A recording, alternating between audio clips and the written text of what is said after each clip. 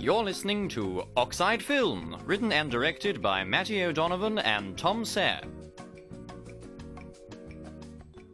Hello and welcome to Oxide Film with Tom and Matty. Hello, Matthew. Hello, Thomas again. How are you? I'm, you know what, really, really good. The weather is picking up. Yeah. Trinity is kind of coming into full flow, and I want to be outside like every day, all the time. Except we're in this station doing this show because we love it more than the weather, don't we? Exactly. I love it even more than the shining sun outside the window. So what film are we doing this week? So, on a classic impromptu Sunday afternoon outing, we went to see Pokemon Detective Pikachu, which is obviously a masterpiece of cinema, judging by the title. I think this might be the episode where we have the most disagreement between us two about the movie, because for some reason, sort of even unbeknownst to myself, I really enjoyed it, and I think Matty thought it was aggressively meh, but we shall see in the ensuing discussion. No, definitely. I think before we jump straight into it, you have a mascot that relates I have a little guest. Yeah, so, to today's film. A long time ago, when I was at secondary school, a lovely chap called Chris Troop, who I haven't talked to for many years, I hope you're doing well out there, Chris, gave me this cute little Bulbasaur, which is obviously the first Pokemon in the entire Pokédex, like one of the starter Pokemon from the very first games. It's so cute. It's got red eyes that aren't menacing at all. A little bit menacing. A little bit menacing. It kind of got the promise of evolution, which is exactly what Pokemon's about. It's got a nice little kind of green tuft that I'm squeezing right now as a stress ball. We'll definitely take a picture of it and stick it on. Absolutely. He is our new staple mascot. Perfect. We'll see where we go. Okay, first off, I have a clip from the movie. Yeah. Hope you enjoy. Pikachu? Oh, jeez. Hey, little guy. How did you get in here? I know you can't understand me, but put down the stapler or I will electrocute you. Did you just talk? Whoa. Did you just understand me? Wait. That is heavy eye contact right there. You heard me. No. Yes, you did. Oh my God, this is amazing. You can understand me. Stop. I've been so lonely. So that was just a small clip from the movie that we saw yesterday. Do you want me to give a brief overview before we jump into that little Go bit? for it, Matty, yeah. Once again, this has been very casually stolen from online, but it does justice to the summary of the film. So the synopsis goes as this. Ace detective Harry Goodman goes mysteriously missing, prompting his 21-year-old son, Tim, who we just heard in the clip, to find out what happened. Aiding in his investigation is Harry's former Pokemon partner, wisecracking, adorable sleuth, Detective Pikachu. Finding that they are uniquely equipped to work together, as Tim is the only human who can talk with Pikachu, they join forces to unravel the tangled mystery. Isn't that exciting? That's exotic description of the movie. Yeah, No, I like it. yeah. I mean, that's one way of putting it. I mean, that clip is from quite early on in the film, as is to be expected, when Tim first meets Pikachu, and he finds out that he can, in fact, talk to him, and he is the only one who can talk to Pokemon.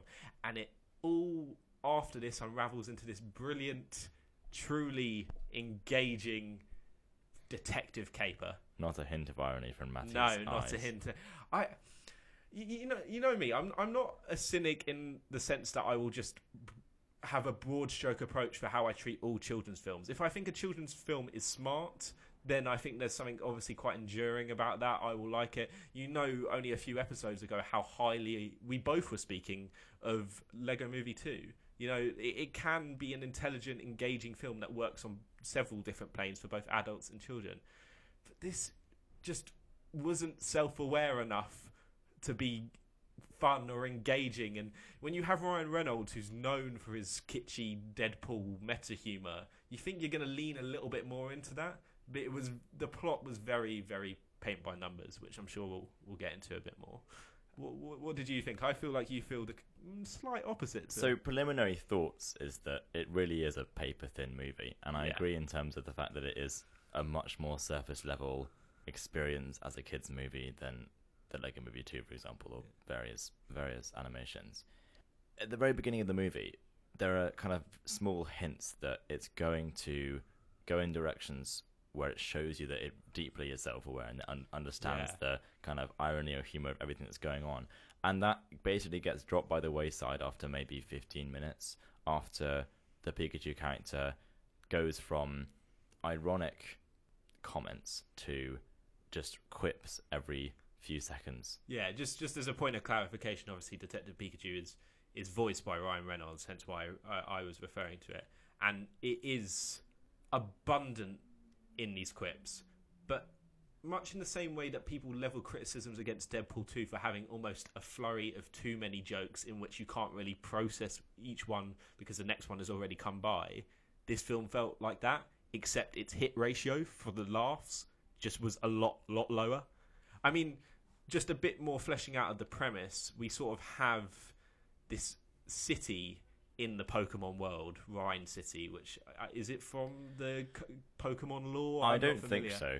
Yeah. All I'm aware of are the old Kanto and Johto regions. Yeah. But the new game is coming out. It's going to be based off the UK and the British Isles. Yeah. Which is exciting. So Rhine City is kind of amalgamation of this Techtropolis sort of. I think it was someone like Mark Commode said it was like almost sub Blade Runner-y, you know, in the sense it's kind of like, obviously it's not as gritty or as intellectually challenging as Blade Runner, but as neon soaked. But as neon soaked, yeah, I think that's the right way of putting it. And it's sort of an amalgamation between that and then a sort of also futuristic London, because there's like the Shard in the background of Rhine City, and there's like buses, and the point being is it's an intentional confusing mess, because the whole point of this city is Pokemon aren't subjugated; they live alongside their human trainers or former human trainers, and this is where Tim heads to find out the truth about his father's supposed absence/death, and that's really the crux of the kind of mystery.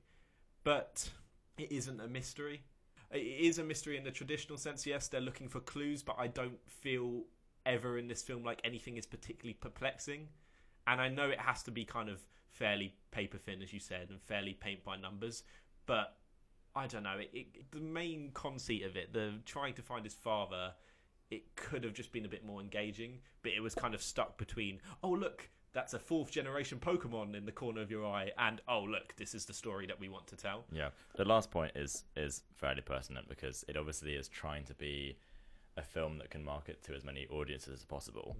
And if you're making something like a Pokemon movie, that's your aim, because it will both aim to children who, in the screening that we went to see at the very end of the movie, when the kind of title came up at the end, there was a young girl who bellowed the title just out of nowhere for no reason. So you appeal to that audience, and then also to the audience of nostalgic fans who want to see Pokemon just moving around and walking around and saying stuff. But yeah, I get that, and there's no inherent negative aspect to that. Like that is a nice thing. It's to have a fully realized universe at your disposal that you can sort of map onto this story.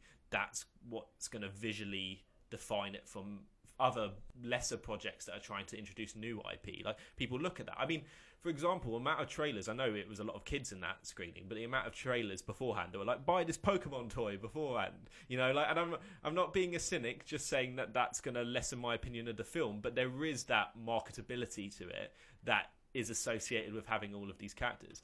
The issue is, you can do that. The Lego movie did that. It almost did that sometimes maybe too much, like, oh look, here's a Lego Gandalf, oh look, here's a Lego Scooby-Doo group. But yeah, that's cool. It's like a microcosm of all these different universes and pop culture paraphernalia and characters and stuff. That's neat, but you either do that with a knowing wink to what the plot is about, or you don't do it at all and it comes off superficial, or you find a kind of middle ground, which I think this film never really achieved or never really got into its stride, and I think that was the problem. So initial gripes now out of the way, should we kind of move into plot territory? Should we do spoilers? I think we can do spoilers. It's not the most spoiler heavy. There are spoilers at the end, but I don't think it will detract your enjoyment if you like Pokemon. Very much. So it's not a kind of spoilers from here on out. Yeah. What do you want to start with? So let's start with the beginning. My biggest complaints will be at this point, because when the film just started, it rapidly shifted to an extremely unpromising area. So it's Justice Smith who plays Tim, and then I think his friend is played by Karan Soni, and they're basically just like trying to catch a little Cubone, which is a Pokemon with its mother's skull as like a little cap or whatever, or helmet or something. And that was one of the funniest things, was that they made a joke about the dead relative, which I thought was really funny, and they kind of, when they went for the sort of really edgy humor out of nowhere, that was really enjoyable to me. But they kind of try to catch this Cubone, and we have this massive, heavy-handed exposition about the fact that Tim, Justice Smith's character, doesn't have a Pokemon partner. At this stage in the movie, the acting is pretty dire. Like, they're both not very good at all. The delivery is not very good. They're not young people. Like, they're not child actors at this point. They're playing like 20-year-olds or whatever. And at the very beginning, there's some like not amazing animation of flying Pokemon that I wasn't impressed by. Yeah. And then there's like just the most exposition drippy possible moment where like they're walking down the street and talking about his insurance job, and then he gets a call about his detective dad apparently dying in a car crash, and then like cutting immediately to him like on a train with like sad music and like him on the way to the city, and it was just the most heavy-handed and laughably silly way of opening all this up into this world. And you know what's really odd about that as well is that he's like, there's this line, he goes, "Oh, I finally got service again." And he's like, "Why do I have five voicemails? Who gets 5 voicemails?" And obviously they're from the police department. And he picks up his phone, holds it to his ear for about 2 seconds, and then there's just no emotional response on his face to the fact that his father has seemingly perished, which is just insane. And you're right, the first 15 to 20 minutes, the acting is inane. It's just boring. And when you have so much fantastical elements, you need strong acting to keep that afloat. And as he moves to Rhine City, you're right, it is so clunky and heavy-handed. He's literally watching on a screen on the back of the seat in front of him on a train an introduction to Rhine City that is the most exposition-filled nonsense I've ever heard. It's like they're giving a brief, abridged version of its history just for anyone. Who does that on a train? That doesn't make any sense. And it was just so silly, and not silly in a good way. And the bit that made me laugh, and I think it made you laugh, and someone else that we were with, is the founder of Rhine City and the sort of haven of Pokemon and humans together is played by Bill Nighy. And he is so incongruent to this film. It's so laughable. It's like, this is I'm not making judgments, but this feels like, yes, get this done, get that money in the bank, this role, I'm done with it. Because he just doesn't fit it. You know, any more bland, nefarious villain, I would have probably still laughed, but not as much as he is. Because it was, I had heard nothing about the movie apart from the fact that Pikachu was voiced by Ryan Reynolds, and that was all I knew. And I was so happy about that when Bill Nighy arrived, because I had no idea about his involvement. So it was the funniest surprise for Bill Nighy, of all people, to be talking about. He says the word Pokemon, and that is just like fantastic. Yeah. But in the sort of silly, gratifying sense, I suppose. So after that kind of 5-minute struggle of the beginning of the movie being really not very good at all, it for me does pick up slowly and steadily from there and becomes more enjoyable. So Tim gets to his father's flat, and there's this like hilarious moment with Catherine someone's character. What's her name? Catherine Kenton, I think. Catherine Kenton, who plays Newton, rather. Sorry, Catherine Newton. You know, this sounds awful, but I just don't care. Like she's they're all so forgettable. I forgot half of their names. Supremely forgettable characters. It's quite impressive, really. Yeah. So she plays Lucy Stevens, who's this like reporter person who she can sniff a story from a mile away. Is what she says. Exactly what she says about herself, which is the most Velma Scooby-Doo thing I think I've ever heard. But the thing is, when she gets introduced, she's like in shadow in a dark staircase, and you can't see her face, and like it looks like it's setting up to be a punchline for like making it a silly detective movie. And there's a moment of that, but then it kind of like, after she gets introduced to the character, there's no sense that it's meant to be funny. Yeah. So like it goes from hilarious self-aware parody to, wait, we're just doing this now. Yeah. And so she kind of thinks she has a story about the guy's dad. He brushes her aside, goes into his flat, and at that point he finds out that this Pikachu with his father's like Dear Stalker Sherlock Holmes hat with amnesia is there, and he's able to talk to the Pokemon because of some weird link that we find out later on. Yeah, that's what the clip was alluding to. And I think for most people, the biggest appeal of the movie is both that it's Pokemon around the place, but also Ryan Reynolds voicing him. Yeah. And he does Ryan Reynolds. It's nothing kind of above that. It very much is like Deadpool 2.0 for a kids movie with no bloody violence and no swearing. It's like, because obviously Disney is taking over Fox, and Fox decided to get one last sort of semi-cash grab out of Deadpool by doing that sort of PG-13 version of him, Once Upon a Deadpool. Did that happen? Yeah, it was a Christmas version in which they sort of parodied The Princess Bride, but then allowed them to basically take out or stitch in new scenes to make it PG-13 friendly, but remove the violent ones. But the crucial thing is there's similarities between that and Detective Pikachu, because it's the same kind of quippy Ryan Reynolds humour, but obviously in the former it's a lot more obscene when it's the R-rated Deadpool version. So I think maybe that might have encouraged some inspired casting, which I say with a heavy speech marks, because he's fine. Ryan Reynolds is fine in it, but you're right. He's playing Ryan Reynolds playing Pikachu. And it's not like Pikachu has particularly defining characteristics. I'm like, oh no, he's not my Pikachu. I don't care. But you kind of get a bit taken out of it because you're aware who's playing him. Yeah. And I think that was a little bit of a issue for me. That's true. It was an interesting moment because I didn't have this in this movie, surprisingly enough, even though I knew that it was Ryan Reynolds, and obviously so. But in Incredibles 2, which we talked about a couple of times, and I think is passable, but not the sweeping experience that everyone seemed to think it was at the time. There's a moment where Bob Odenkirk's character, who's the head of the conglomerate thing in Incredibles 2, is talking about his business in their kind of big tower. Yeah. And I suddenly, my mum turned to me and said, oh, it's Bob Odenkirk, because we're both massive fans of Better Call Saul. Shout out to mum. And there was just a moment where I suddenly, thought that and was watching the movie in cinema and, just had this sort of weird existential meltdown. All I could see was the actors in the studio voicing the characters, because what I was seeing on screen was characterless. And so similar for Ryan Reynolds. I mean, the point for the PG-13 Deadpool movie, Princess Bride is already a parody. Why are you trying to kind of dig it up from the grave? I mean, we can divulge into the pros and cons of that film in of itself, but I just think that it's trying to exact the formula of Ryan Reynolds and put it onto loads of different characters, and I'll just reiterate the point. It's not that he's bad. He's just. I think some of it is the writing, because it is all about the jokes, and he can deliver jokes pretty well, but when the first 15 minutes did happen, and I was like, oh, okay, part of me has the niggling suspicion that, like most people in the audience, once Pikachu comes, this film's going to come alive a little bit.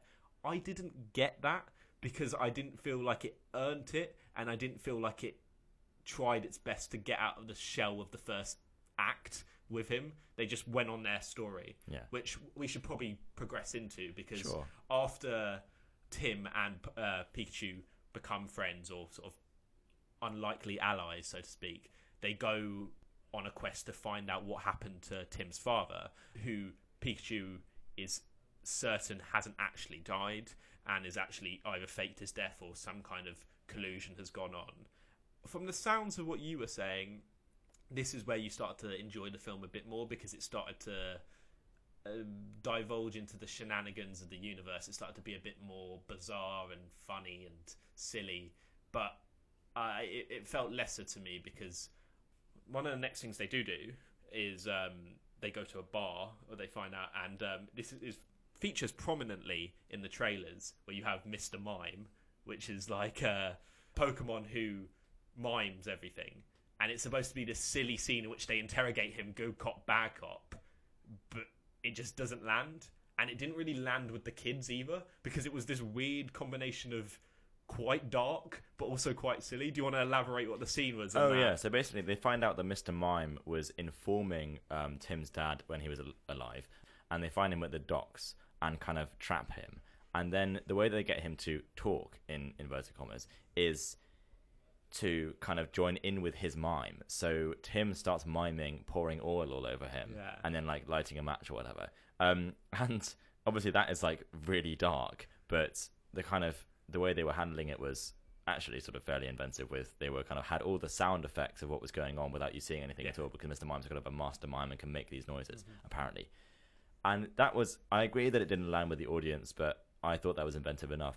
Just to go quickly back to when Pikachu is first introduced, the funny thing about this movie is that after I finished it, I suddenly thought to myself, in some senses, it's an exercise in rudiments of a movie, but in the good way for me, because I was thinking about the scene where they're in the dad's flat and he finds Pikachu, and I was just paying a lot of attention, which I never really do, to the minutiae of the animation. So Pikachu's on the table and he's talking to Tim, and his tail's kind of wagging around, his sort of lightning tail, and his ears kind of casting shadow on his own body, and it's really well done. The way that the tail casts a shadow over his body was just very realistic, and it was nice for me to have one of those moments where you suddenly just think someone has paid a lot of attention to getting the tiny details right, where they didn't really need to. They really could have not done that sort of thing.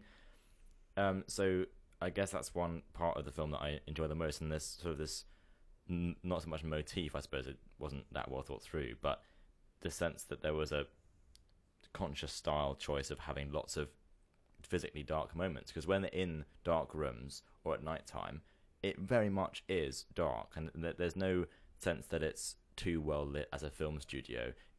They managed to fit the cinematography around the time of day really well, actually. And then when they go into the daytime and they have sort of sweeping vistas, which would recall a Pokemon game where you're often in grassy kind of areas, that also I think actually just worked quite well. The color palette was quite appealing, really, to me.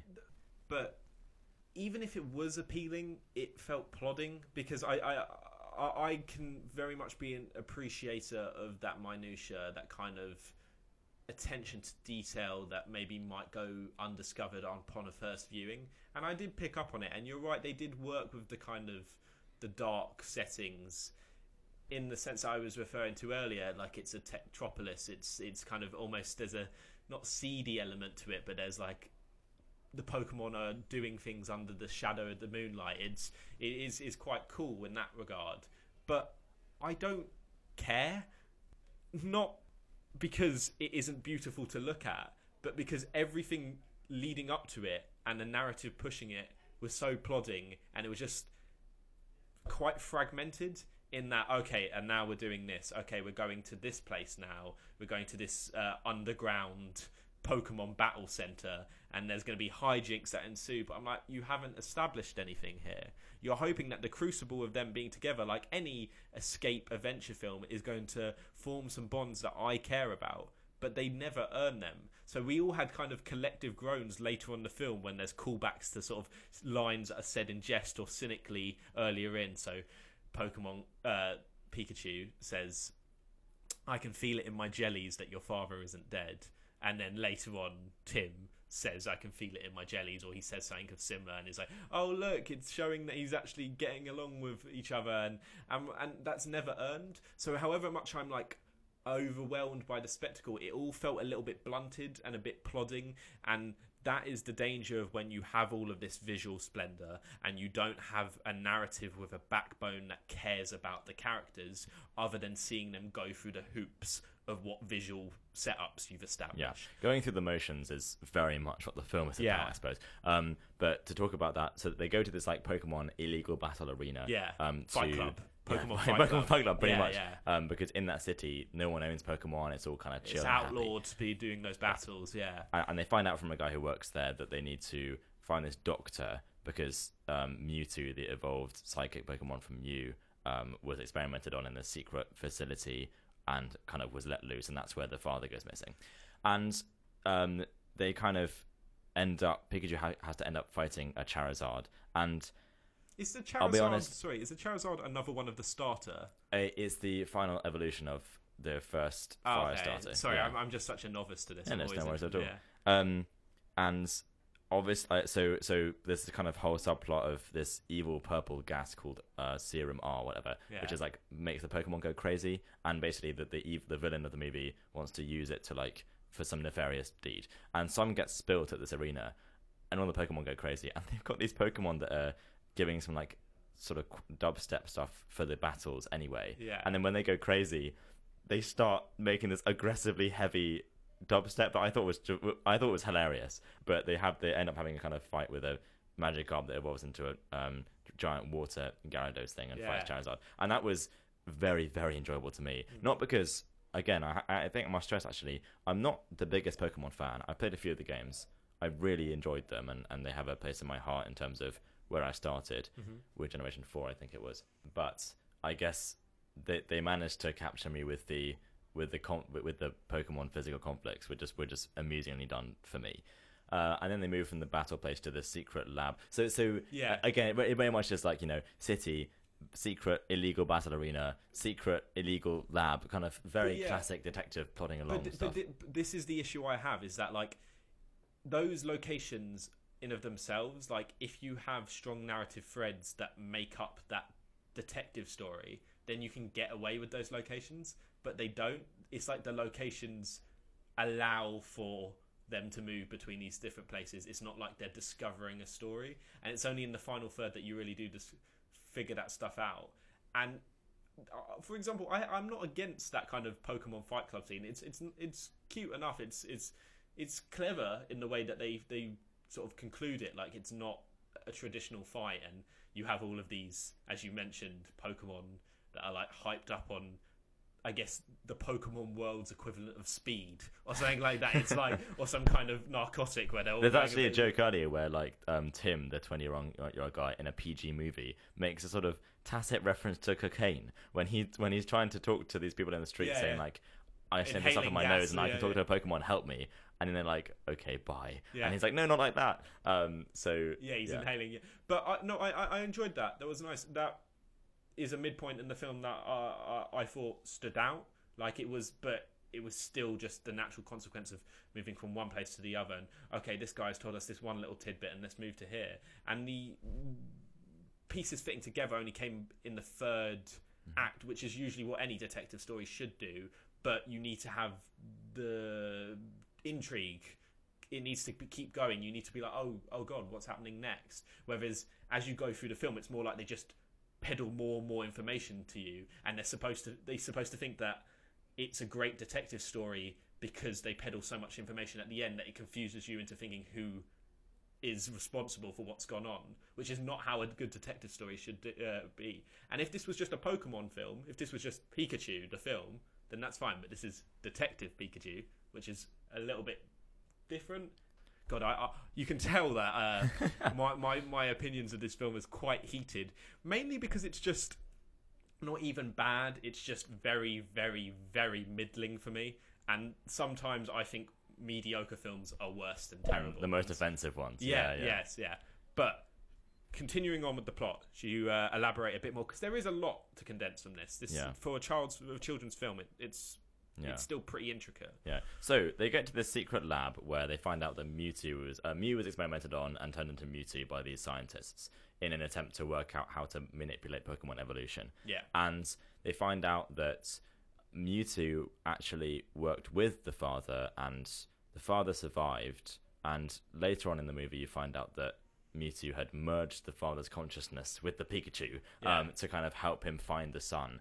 And then we'll get to the kind of weird savior complex stuff later on. But they basically find out that Bill Nye's character, instead of his son, is the evil one who's trying to work out this Pokemon serum to control everyone and like make the city a perfect union of Pokemon and human by literally merging the Pokemon with humans and making all the humans inhabit the Pokemon bodies, which is obviously insane. But there's moments where you think that the son is evil and it shows up kind of silently behind giant sunglasses in a suit on a cliff, just like looking at them. Definitely, he's got like a Men in Black but evil vibe to him. And if he had a mustache, he would definitely be twirling it, because they're being very heavy-handed there about he's the villain, you know. And I remember when they get to the facility and then they find the son has been following them, or the son in inverted commas, and when he kind of shows up kind of looking kind of in his hands in his pocket sort of over menacingly, and Matty just laughing profusely in the cinema because it was so hilariously heavy-handed. It's just silly. It's I don't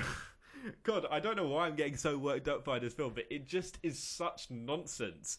And it like, I usually just laugh at that mustache twirly kind of villainy because it's just camp or a bit hokey, but it was just like really in your face, and it was, and I know why they do it, because, well, we can spoil this completely here, but the whole twist at the end of the film is the fact that Bill Nighy's character, the founder of Rhine City, the Pokemon Haven, is the actual villain, as you mentioned, and it's not his son.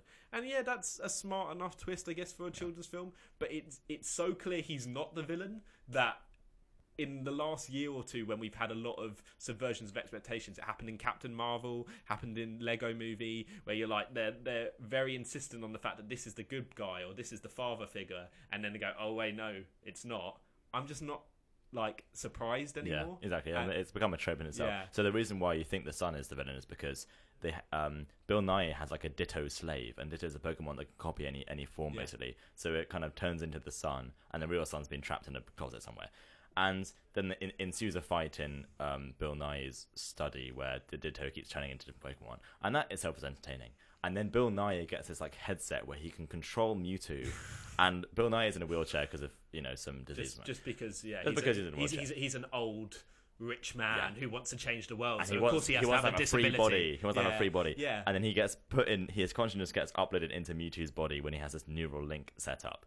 And then we have Bill Nighy speaking in this like reverb voice in a Mewtwo body, which is obviously something that is delightful as a concept. It is absurd, but it's hilarious. It's very funny, but it's the stupidest thing I think I've It's ever funny that we seen. got to this point, and I think when I found out that Patrick Stewart was voicing a poo emoji in the Emoji Movie, that was only bordering on funny because it was just so depressing. Yeah. But I feel like this was in a sense managed to skirt around the dignity issue by just being just so stupid and funny. I think as well with the Patrick Stewart thing is like the people making it knew that the comic element to it comes from the fact that it was Patrick Stewart's voice coming out of this like poo emoji, whereas this was more like trying earnestly for him to be the villain in a Pokemon, which was bizarre. Yeah. And you're right, it was some weird reverb voice, and like any of these films, it just resorted to like stock phrases of villainy at the end. It's like, I will make the world new again, or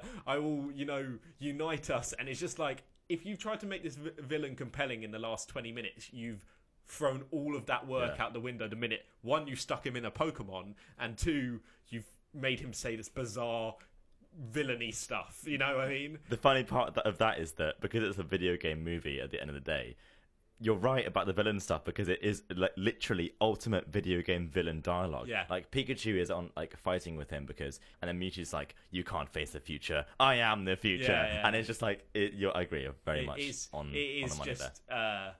Like I said, it's hokey, but I think some people will like it because I have played a few Pokemon games and it did evoke that a bit. Like, you can't challenge me, I'm a level this, even though they don't exactly say that word. It's like there's power up kind of language and semantics. There is one bit that we haven't discussed. I just briefly mentioned it because this also elicited a strong groan for me, was when his love interest, the reporter we were talking about before, whose name once again I've forgotten, but she's on the ground as this gas is being spread throughout and everyone's joining with their Pokemons, and she's joining with her duck Pokemon. Psyduck, Psyduck, the screaming duck Pokemon, and she's just yelling at everyone, don't let your Pokemon inhale the gas. And I'm like, yeah, good job, love, like well done, like that's really going to stop them inhaling the gas. You know what I mean? Like, how are they supposed to stop that? It was the stupidest line ever. Like, and it's not even her fault. It's not even the actress. It's just the writing was just so hammy. And I was like, I don't know. That elicited a strong groan. And then basically at the very, very end of the movie, we have this hilarious Judeo-Christian imagery where, for some reason, when Mewtwo is restored to its own mind and the neural link is taken off him and Bill Nighy is defeated, we find out that Mewtwo thought that the dad was a nice guy, so he said like, humanity's evil, but you've shown that you're a decent person. And then we find out, as I said before, that Mewtwo merged, gave Pikachu amnesia, got rid of his like memories, and put the consciousness of Tim's dad inside the Pikachu body so that he could communicate with his son, and so he could survive. Exactly. And then Mewtwo sort of ends up restoring the dad, and the dad comes back later on. But there's like one weird line that Mewtwo's like, you fulfilled the deal, you brought the son like to me, you brought the son back to the father, or yeah, something like that. And it was like, where is this coming from? It's so bizarre. It's so biblical. It's like I if I was invested in this film in any capacity, I've completely was divorced from it even more so when I heard that line, because I'm like, this is weirdly like religious and iconographical and biblical, and I was like, why is he saying it like this? Like, is he some sort of wise sensei of the Pokemon or something like that? I think they were trying to make him out to be some kind of godlike figure of all omniscient power, and it was just a really offbeat to end the film on. Yeah. But the real ending, the real sort of reveal at the end as to who Tim's father is, because we never really fully see him throughout the film until the end, is obviously because Pikachu has merged with his father. We don't see his face until the right end, in which we find out that his father is actually Ryan Reynolds. As in, he is playing his father as well as the voice of Detective Pikachu, which obviously makes sense, but it was like, oh, I see what you did It's there. a nice bow to tie it in with. Yeah. So we reached the end of the movie, and I think it's very clear at this point that Matty didn't take a lot away from it. And looking objectively, it is an aggressively bland movie. But I think that the weird part of it is now it's the time to give my defensive thesis of Pokemon Go on, Detective hit Pikachu. me. I took away enough for myself as a throwaway experience. I think I'm similar to you. We had a chat on the way here about Isle of Dogs, which is Wes Anderson's most recent movie from last year, which is animation, similar to Fantastic Mr. Fox. And Isle of Dogs is a wonderful movie. It's amazingly well crafted. But I knew with that experience of the movie, the moment I walked out of the cinema, I could feel the impression the film had made on me just evaporating. And the fact that I was not going to remember much about the movie after I'd seen it. Yeah. Very, very similar for this. Like, it's a, you watch it and within about 2 days it's all just gone from your brain. Yeah. But for me, because I managed to enjoy myself weirdly so much in the cinema, it's kind of all right. To call it a throwaway experience seems to fly in the face of the friendship/partnership theme in Pokemon generally, because they push that in the movie where like it's about being a partner with someone, establishing a connection, and then being able to bring out the best in each other. And then that's what the games are about as well, because you end up training Pokemon and kind of becoming closer to them. So it seems to fly in the face of the sentiment of Pokemon generally to say that this movie is throwaway. But for me, no matter what you take away from the games, as I've played a few of them, for me they're very much enjoyable, but they are kind of, in terms of individual moments, quite forgettable. And it's about establishing a certain kind of package of an experience, not singular moments. So that's true for the film, I think, as well, because there are a couple of scenes that are fun, and I want to say memorable, but very much not the case. It's just like I consumed this and I had a good time, sort of thing. So I guess it's a pity that you didn't take away the same thing, because I was just there to enjoy the fact that they both wanted to supply some fan service, but also like the Bill Nye thing to me was just hilarious. Like just seeing Bill Nye saying the word Pokemon, as I said earlier, it's just an insanely gratifying experience to me. Okay.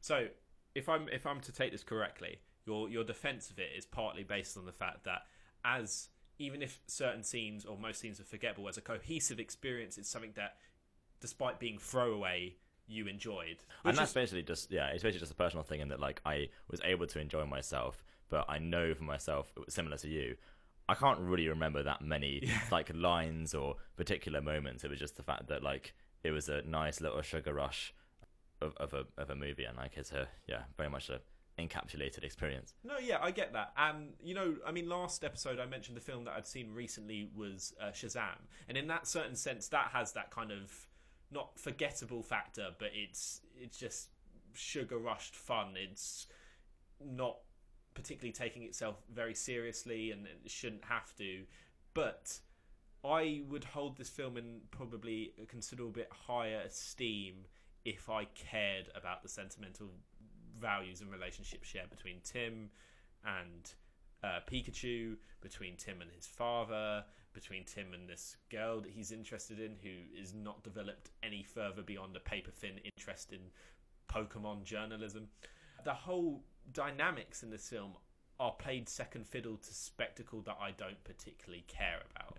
And it is a personal thing, of course it is. This whole show is our personal views about this stuff.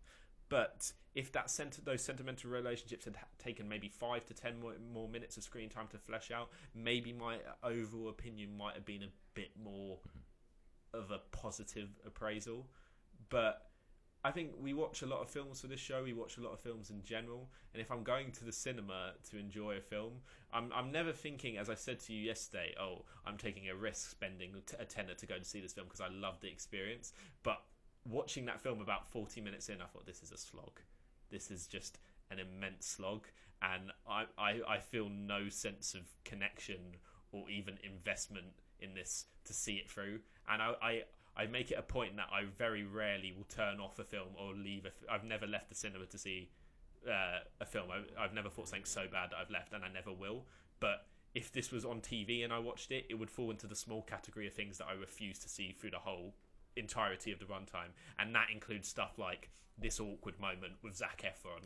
But always seeing the positives, always seeing the silver linings. We went to go see this on a Sunday afternoon. I love Sunday afternoon cinema watching. I think it's a very quaint experience, more than any other day for some odd reason. I think it just feels very familial, and there were a lot of families there. My brother, little brother that is often a good barometer for this stuff, and if he sits down on a Sunday at home watching this on TV, he's going to have a great time. And so I've got to put my reservation slightly at the door when I consider who the audience is. And you're right, as a cohesive package, for someone like my brother or for a younger audience, they might love it.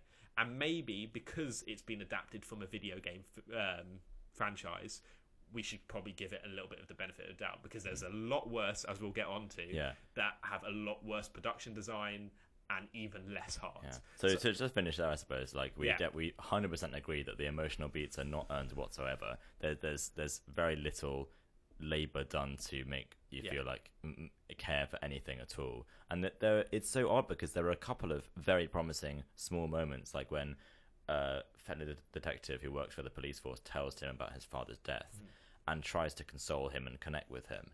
And Tim's response is sort of fairly realistic, by sort of not giving into the emotion of it and not wanting to establish that bond and wanting to leave. So like, a couple of those very small moments that happen like that, but in general, not very well done emotionally at all. So if you end up having a good time with the spectacle, as I did, basically, then more power to you. And if you adore every single Pokemon in the Pokédex, then you'll also enjoy this, because you'll notice they do manage to kind of involve a couple of quirks that are seated in the individuality of the Pokemon. So like the sound Pokemon that can generate the dubstep noises, or Charizard that's breathing fire. They're definitely nice little tidbits. I don't think it's the sum of its questionable parts. Go see Lego Movie 2 again. That's a good I way think to we end. should probably conclude there. But moving sort of swiftly on, but in adjacent to our discussion just now, I think we should begin having a chat about the worst video game inspired films, because despite my criticisms, this has been getting decent reviews. Never fully trust just critical appraisal of this stuff, but in relation to what's come before it in this subgenre within cinema, as a video game film, it's doing well. I'll start with the get-go before we talk about individual examples. I think one of the reasons why this film is doing well critically, or decently at the very least, is that it is slickly produced. It's the character beats might be a bit hammy, but visually, I know you had a few objections at the start. It isn't bad. It gets there. It fully gets there. The animation is perfectly serviceable. There's some little fun tidbits, as you were mentioning, and I think that is actually a bar that we set maybe quite high in relation to video game films, in terms of translating what works in a game in relation to a film that has certain cinematic conventions, and especially an animated game at that. I think there's a danger in the past when trying to translate video games over into the silver screen, is that the bizarre parts start to take prominence, and they really should be restricted, and the parts that are the essence of the characters and the story don't get enough time to be fully fleshed out. So, using that as a jumping off point, do you have an example of a bad video game film that fits this contention? I very this much problem? do. I agree with you in terms of the legacy of this subgenre is not promising whatsoever. So for Mark Kermode to have called Pikachu movie like actually not bad is a very good starting point. So I think the only ones I've seen are Prince of Persia: The Sands of Time, which is Jake Gyllenhaal from like 2006, and like back then who is now part of the MCU in Spider-Man: Far From Home, which I find very exciting because I adore that actor. I think there was a sort of strange moment where Jake Gyllenhaal was going to be involved with Disney movies generally and had a kind of big Disney contract on the way, but ended up cancelling it after that movie. So I never played Prince of Persia, but I saw that movie when it came out in cinema a long time ago. What was the full title? Is it Prince of Persia: Sands of Time? The Sands of Time, yeah. And all I remember is that like there's a prince and there's a princess. And there's a dagger that has like some sand in it. Yeah. That if you use the sand, you go back in time. Literally, I remember absolutely nothing else. Yeah. There's a desert, and that is it. I would have guessed the desert. I think the thing is I think I've seen it as well. But you're so right. It's just completely forgettable. Like, pardon the pun, but it's literally like sand slipping through your fingers. It's like, how do I grasp at anything of narrative importance? So again, that movie is sort of like in the inoffensive category, which means that it's like boring, but like not so horrifically, chaotically awful that it's hilarious to talk about. Yeah. So the only one I've seen apart from that is Lara Croft Tomb Raider with Angelina Jolie. When I was ill at school once, they had some like VHS videos in like the ill ward at school, which you could watch. And I think I watched James Bond's The World Is Not Enough with Pierce Brosnan at some point. And then Lara Croft Tomb Raider with a couple of guys who were also ill. And that movie is hilarious. So I think that the main plot is that she's a tomb raider. She raids tombs for kind of cool artifacts and happens to be very rich and has some good fighting skills. And then the kind of climax of it is that she's fighting with the bad guys to get like an artifact as well, and like so that it doesn't go into the wrong hands. And the funniest bit I recall is when at the end she's like, time is poured somehow, and then like there's a knife that's thrown at like her friend, and her friend gets killed, but they can get back in time because of something that happens in the movie. And then she like gets to the point where the dagger's thrown in midair, and she grabs the dagger by the blade, not by the handle, and like wrenches it around mega slowly because the time thing is weird, and she has to take a while to turn it around. And then once she's turned it around 180, it like flies back the way it was thrown at the villain and kills him. And the funniest part is like her hand gets bloody because she's sort of cutting it by holding the blade instead of the handle. And I do not remember any reason why in the movie she had to avoid holding the handle of the knife to like.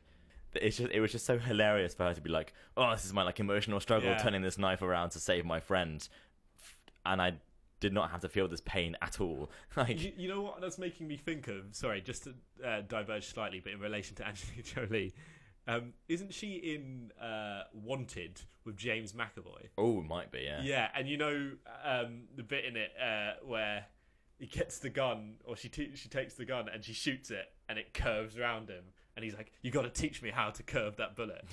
And it's like the exact same thing. It's like really silly, but you kind of let it slide a little bit. So the main point of that movie is that it's an example of why video game movies don't tend to work normally, because part of the stakes of a game is that you are making the choices when you're playing the character yourself, and that is really hard to translate into a movie unless you have extremely strong acting or extremely strong plot outside of the plot established by the games. I'm trying to work out why else video game movies don't work, and I think it often might be to do with the fact that the most adoring fans of games aren't the ones who end up going into film business and making a film out of it. It's people who think this product can be milked, so let's see what happens, so they often feel very soulless as well. No, definitely, I get that. I also think that what I was just relating to previously is that it's treated on a superficial level,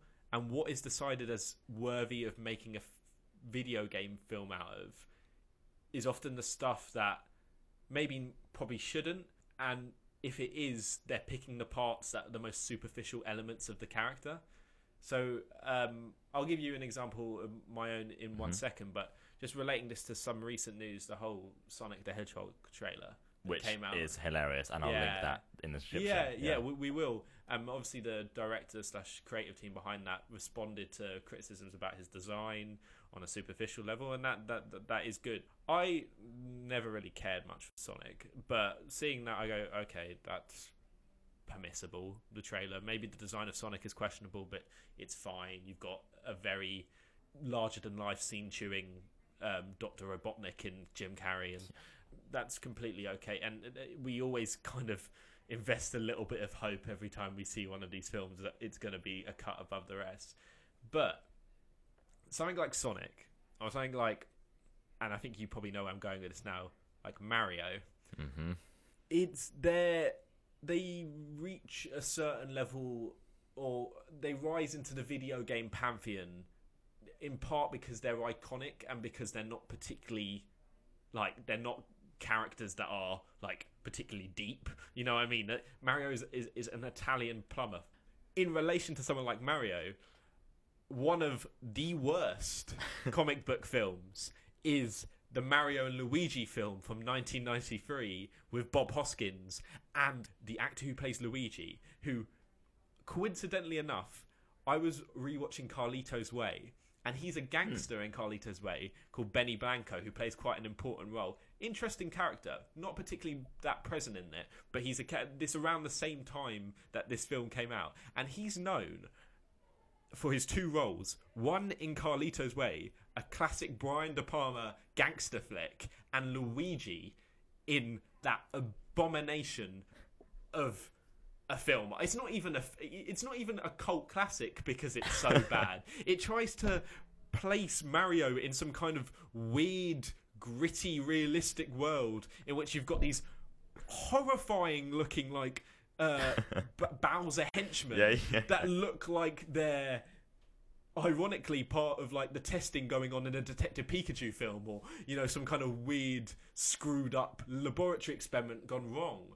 And that film tries to, like, mesh the parts of the platformer that is Mario with this real world. Is it Chicago? Why is he in Chicago? He lives in a mushroom kingdom. Why are they trying to set it? And they're actual plumbers, and they dress like that. It's just silly. It's just silly. And obviously that is a point of reference for a lot of people as the lowest of the low. But there's been more. Yeah. Do you have any more?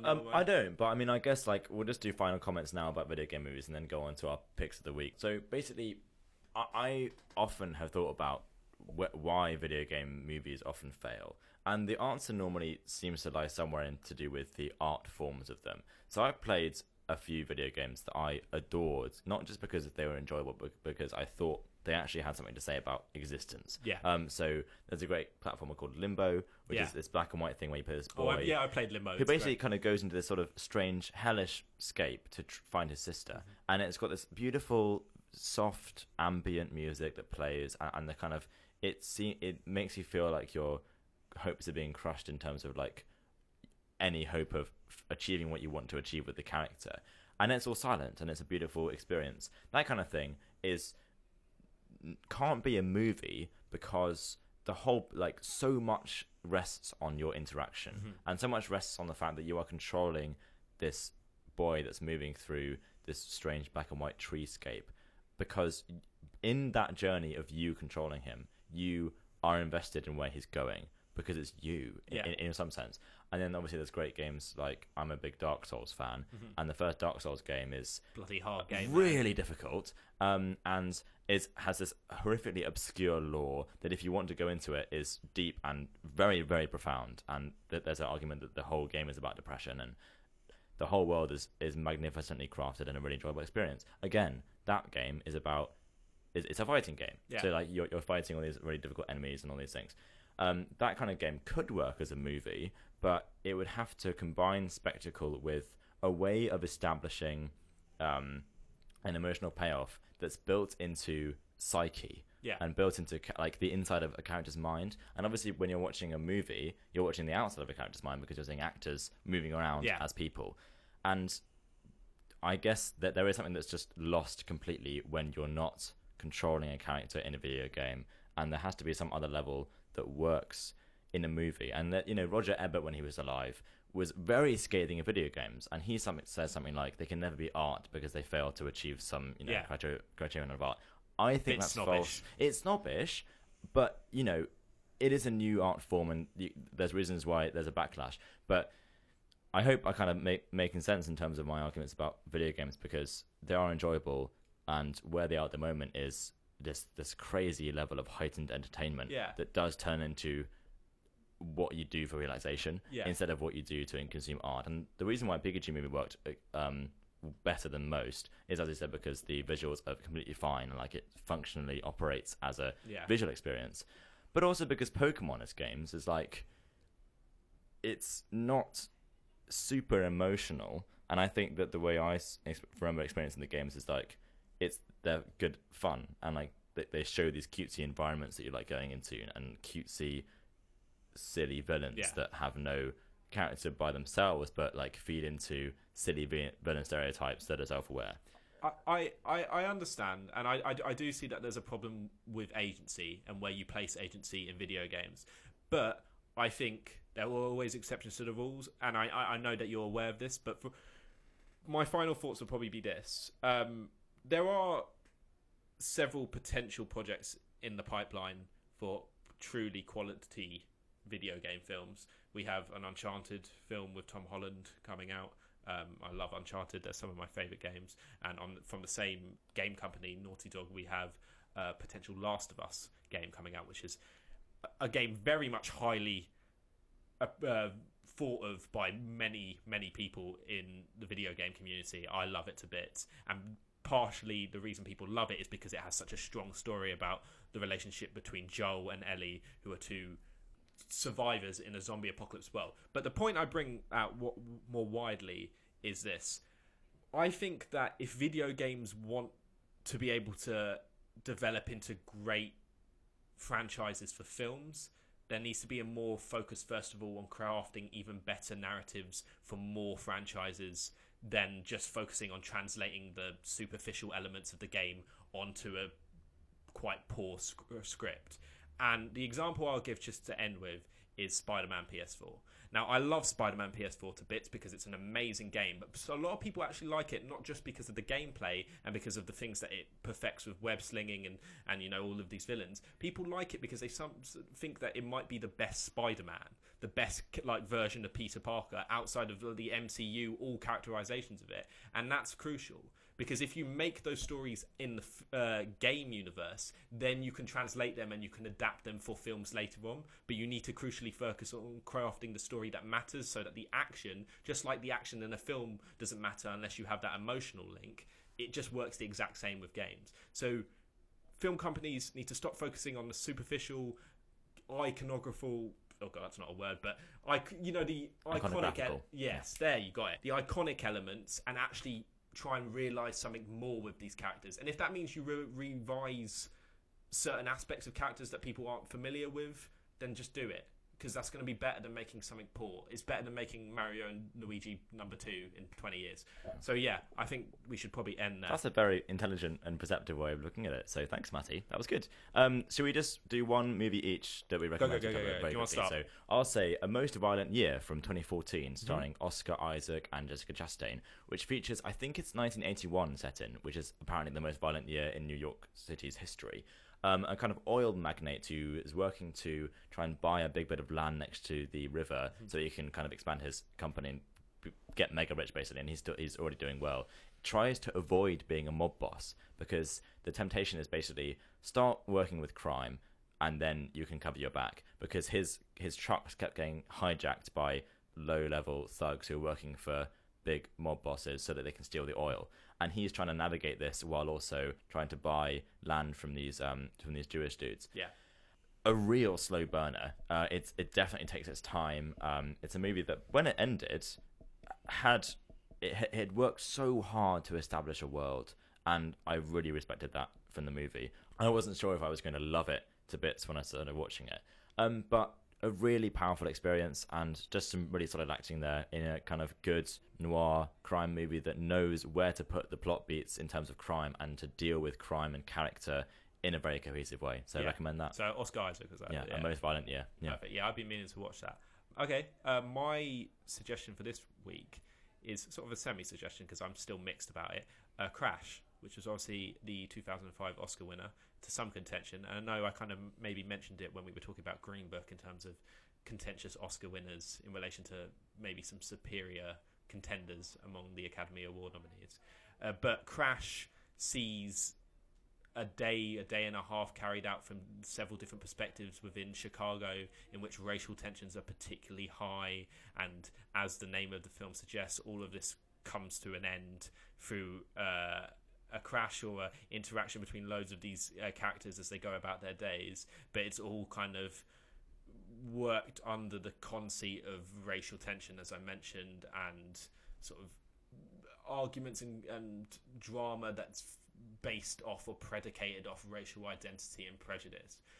Now, Crash has a kind of propensity to become a bit preachy at times. There are some really interesting build-ups for some certain characters that you think are just wholly prejudiced, and then they surprise you, and then people who you think are more progressive don't, and that is interesting. It makes for compelling drama. But there's also these just horrendously stilted scenes in which characters talk about race like no one talks about race in real life, sort of whereby like the conversation just completely pivots into a discussion about like racial discrimination. And I know that's the point, that they're trying to make the whole film centered around that, and I respect that, and it's always hard to talk about that stuff in films without coming across as preachy, but that does detract it from it a little bit. Had the screenplay been a bit tighter, found a few more inventive ways to talk about that stuff, then I would have probably found it a lot more compelling. But I do think people should watch it, because as an Oscar contender, it does speak to what our opinions and the zeitgeist was 10 years ago, what it is now with Green Book's victory.